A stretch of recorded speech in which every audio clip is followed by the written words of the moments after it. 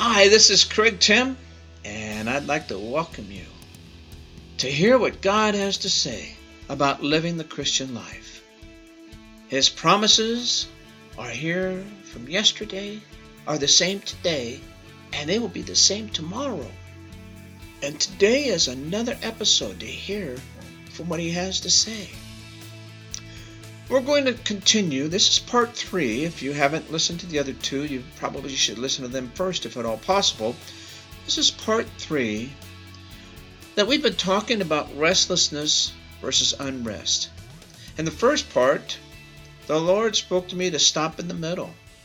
It was so deep and there was so much there to absorb. One of the few times He's done that, actually, since I've been doing this, that He just wanted the listeners to take a moment and absorb what it was. And the last time we got together, we continued in the conversation about what the differences are here. And if you remember, though, the 2 words sound like they actually mean about the same thing. One who lacks rest. Restlessness versus unrest. Lacking rest. Sure. But we found out that the 2 words do not have the same meaning at all. Restlessness is defined as a state of being unable to rest, either physically or mentally. Restlessness can be caused by physical conditions, such as, anything. Anxiety, exhilaration, emotional distress, anything like that. Then there was an issue of having unrest. Or another way of saying it was a civil disorder. And this type of unrest can be caused by a single cause or a combination of causes. Grievances, political grievances, economic grievances, social grievances, anything of that can cause the civil unrest. And these events can be either from organized or they can just be a spontaneous reaction to some type of event that triggers them. The greater the impact of this triggering event, whatever that might happen, is the greater the probability that unrest will have a substantial impact. A substantial impact causing damage, even death. Sometimes a peaceful gathering can turn into a riot-like atmosphere when someone or something triggers some strong emotions among those that are there. Often we find out that those who are involved in the rioting, they believe that they're justifying what they're doing, just because they're passionately trying to express their opinion. This is similar to what we all do when we sin, trying to justify our deceitful actions. There is one more type of unrest, though, that has not been spoken yet, and I want to share with you that today. And this is how we're going to continue our message. We're going to find out what the Bible says about rioting also. Let's look at what having holy unrest is all about. Holy unrest.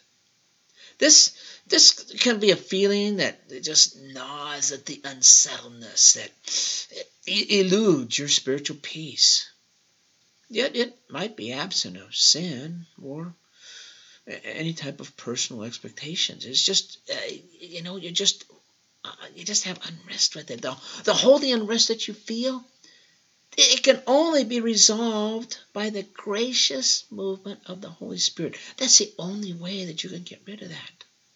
Now, the Bible mentions about a few riots from those having unrest, and sadly, none of them were favorable. They were all ugly. Paul was the victim of rioters on several occasions in Acts 17:5. But other Jews were jealous. They were actually, side note, they were jealous of Paul and Silas, and this particular event was taking place in Thessalonica. But the other Jews were jealous. So they rounded up some bad dudes from the marketplace, and they formed a mob. They started a riot in the city because of their jealousy of Paul and Silas. In Acts 19:32, the assembly was in confusion. Some were shouting one thing, some were shouting another. The fact that most of the Ephesian writers in this scripture part, they didn't even know why they were there. And this says volumes about the mob mentality that we find today, even today in America and around the world.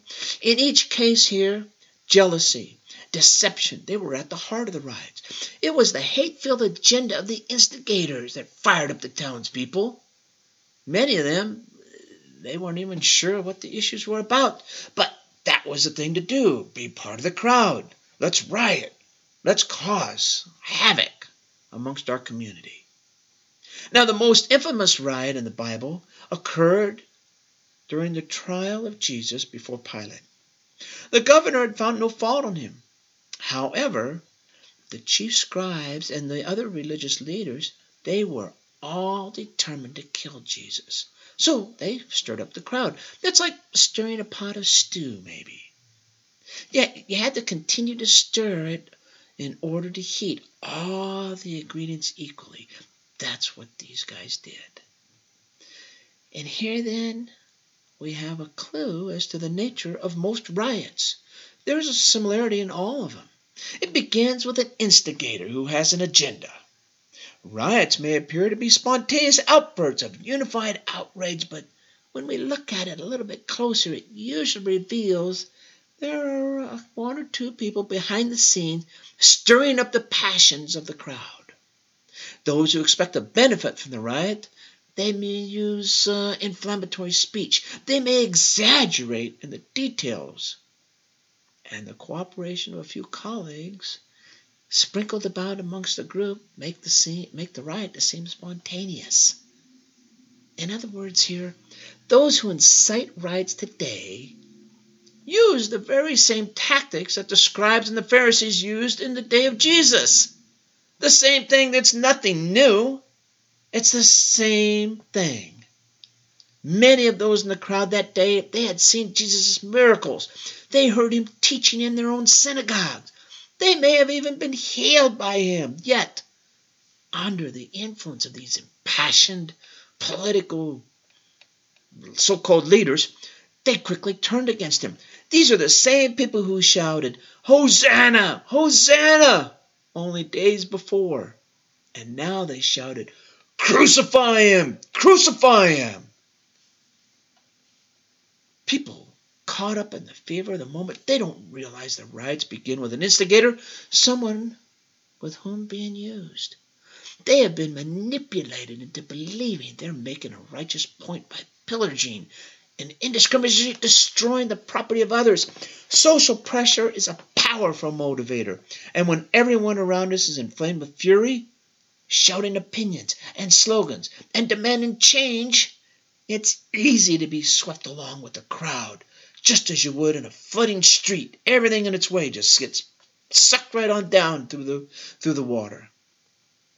Rioting is a form of lawlessness, which the Bible condemns. 1 John 3:4 says, "Everyone who sins breaks the law." In fact, sin is lawlessness. Right there it tells you. Sin is lawlessness. And the Bible condemns lawlessness just because it's the same as sin, and it condemns sin. I believe we've heard this verse in other episodes too, though. I have said this before in a number of other ones. Even the rioters are seeking to advance a just cause, and they're just going about it in a sinful way. To be lawless is to consider oneself an exception to the law, or to act as though there were no law.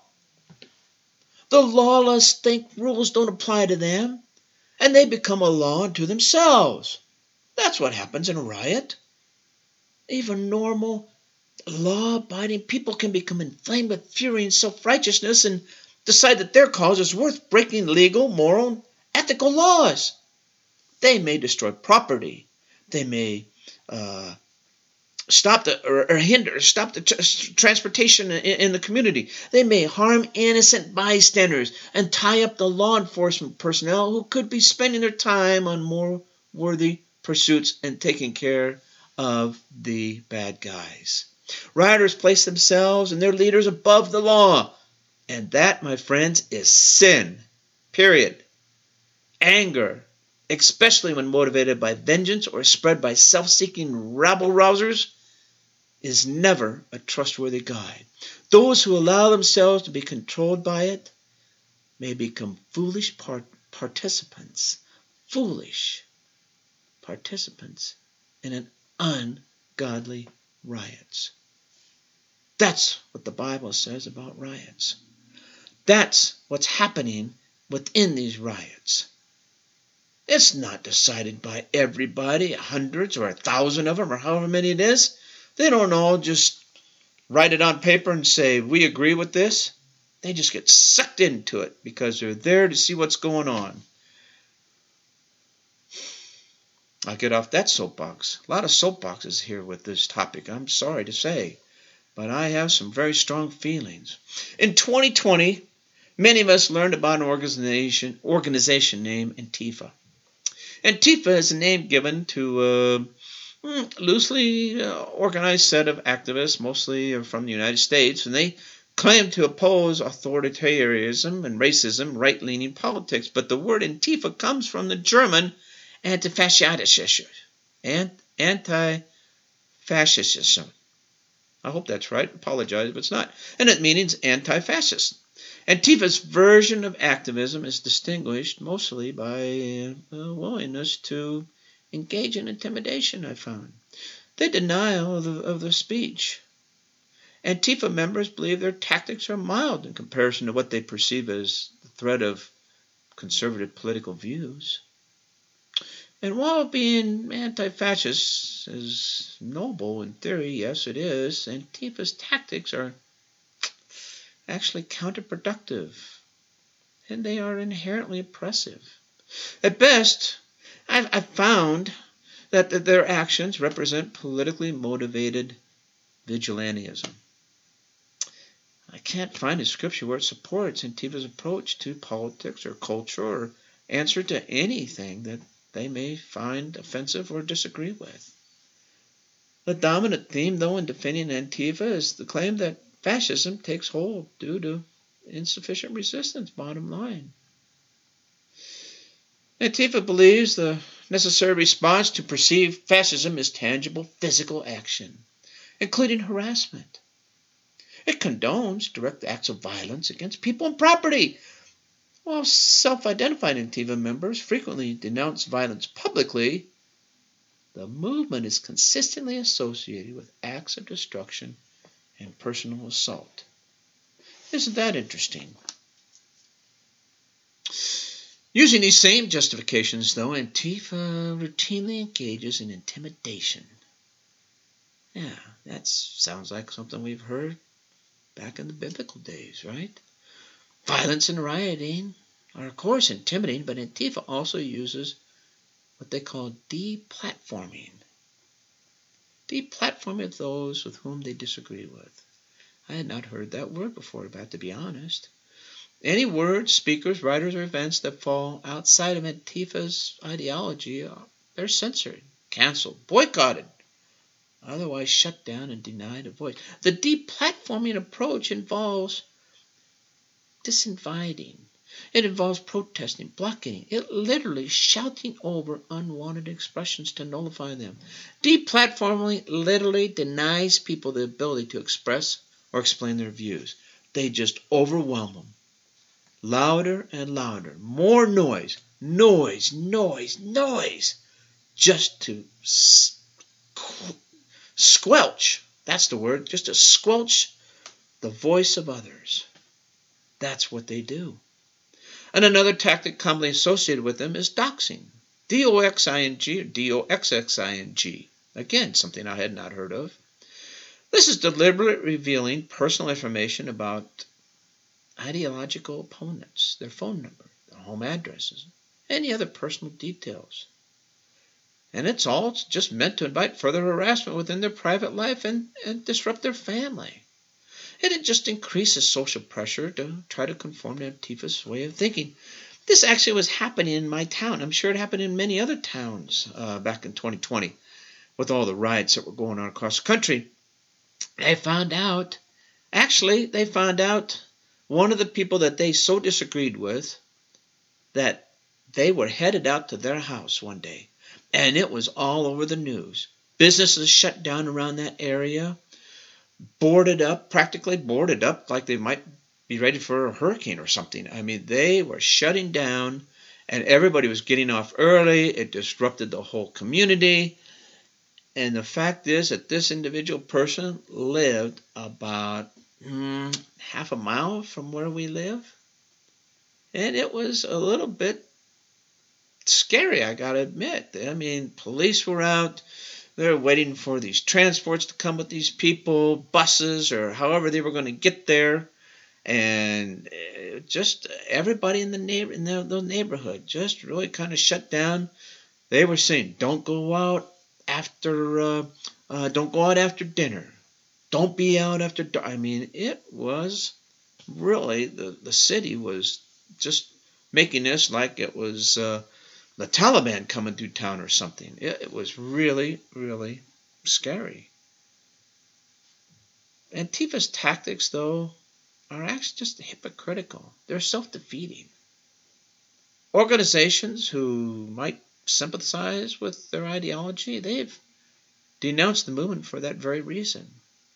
In practice, though, Antifa merely replaces government fascism with mob fascism. Fascist ideology is a combination of unacceptable leadership, regimented adherence to certain ideas, relying on fear and intimidation. That's all it is. From government fascist to mob fascist. There's no difference, just the different people that are trying to run the show. Let me see, I'm trying to look through some other notes here, make sure I say it properly. The fact, let me just continue here. The fact that Antifa movement's effectively anonymous and informal, it makes it especially difficult to track down. There's really no single unified group. They're all like individual cells throughout different cities. There's no really one person overseeing them all. It's just a movement that someone takes up, but you never know really who it is. And it's just hard to take care of. But believe it or not, Scripture actually does encourage civic engagement. I didn't say civil unrest. Civil engagement. It includes voting and other political actions. The Christian worldview in no way allows for rioting or predatory attacks or intimidation or anything else associated with Antifa. Beyond the use of immoral tactics, Antifa is strongly associated with ideologies difficult to align with any type of biblical Christian worldview. No matter what they say on the outside, what they do makes them such hypocrites. Believers, yes, we should stand against racism, oppression, but using those kind of message, they're contradictory to anything in the biblical Christianity culture. I want to say, be careful with what organizations, with whom you agree to be associated with. You should continue to test everything to the knowledge of Scripture and knowing that the truth will always set you free. Don't go by what someone says. Always test it. Now, for these last 3 episodes, the Lord's been sharing with us the difference between restlessness and unrest settings. As I close, I want the Lord give us some guidance in finding true rest with Him. Okay? True rest with the Lord. In Psalm 95, we're being invited to worship with Him. However, in the second half of this chapter, it gives us warnings about missing this worship time with hardened hearts, just as our ancestors did when they continually tested God. It says that God, He was angry with that generation for 40 years. And many of you know this is that generation out of Egypt that went astray, and then they never got to see the promised land. They never got to experience true rest. Verse 11, God says, I declared an oath on my anger. They shall never enter into my rest. Now, this same quote, it's retold a number of other times in the New Testament, especially in the book of Hebrews. What keeps us from God's ultimate blessings, which is entering into his rest? It's when our hearts become hardened. We are ungrateful to him. God hadn't given the Israelites plentiful of opportunities for this peace being described, but they missed it because all they did was complain day in and day out. Day in and complain. It was all about them. God wants us to enter his rest. But if Jesus has provided our rest through faith, why do we need to make every effort to enter into that rest? Well, I want to make sure that you don't go down the wrong path here, because this doesn't mean we must do good works in order to obtain salvation. It has to do with overcoming spiritual laziness and the doubts that you may come about.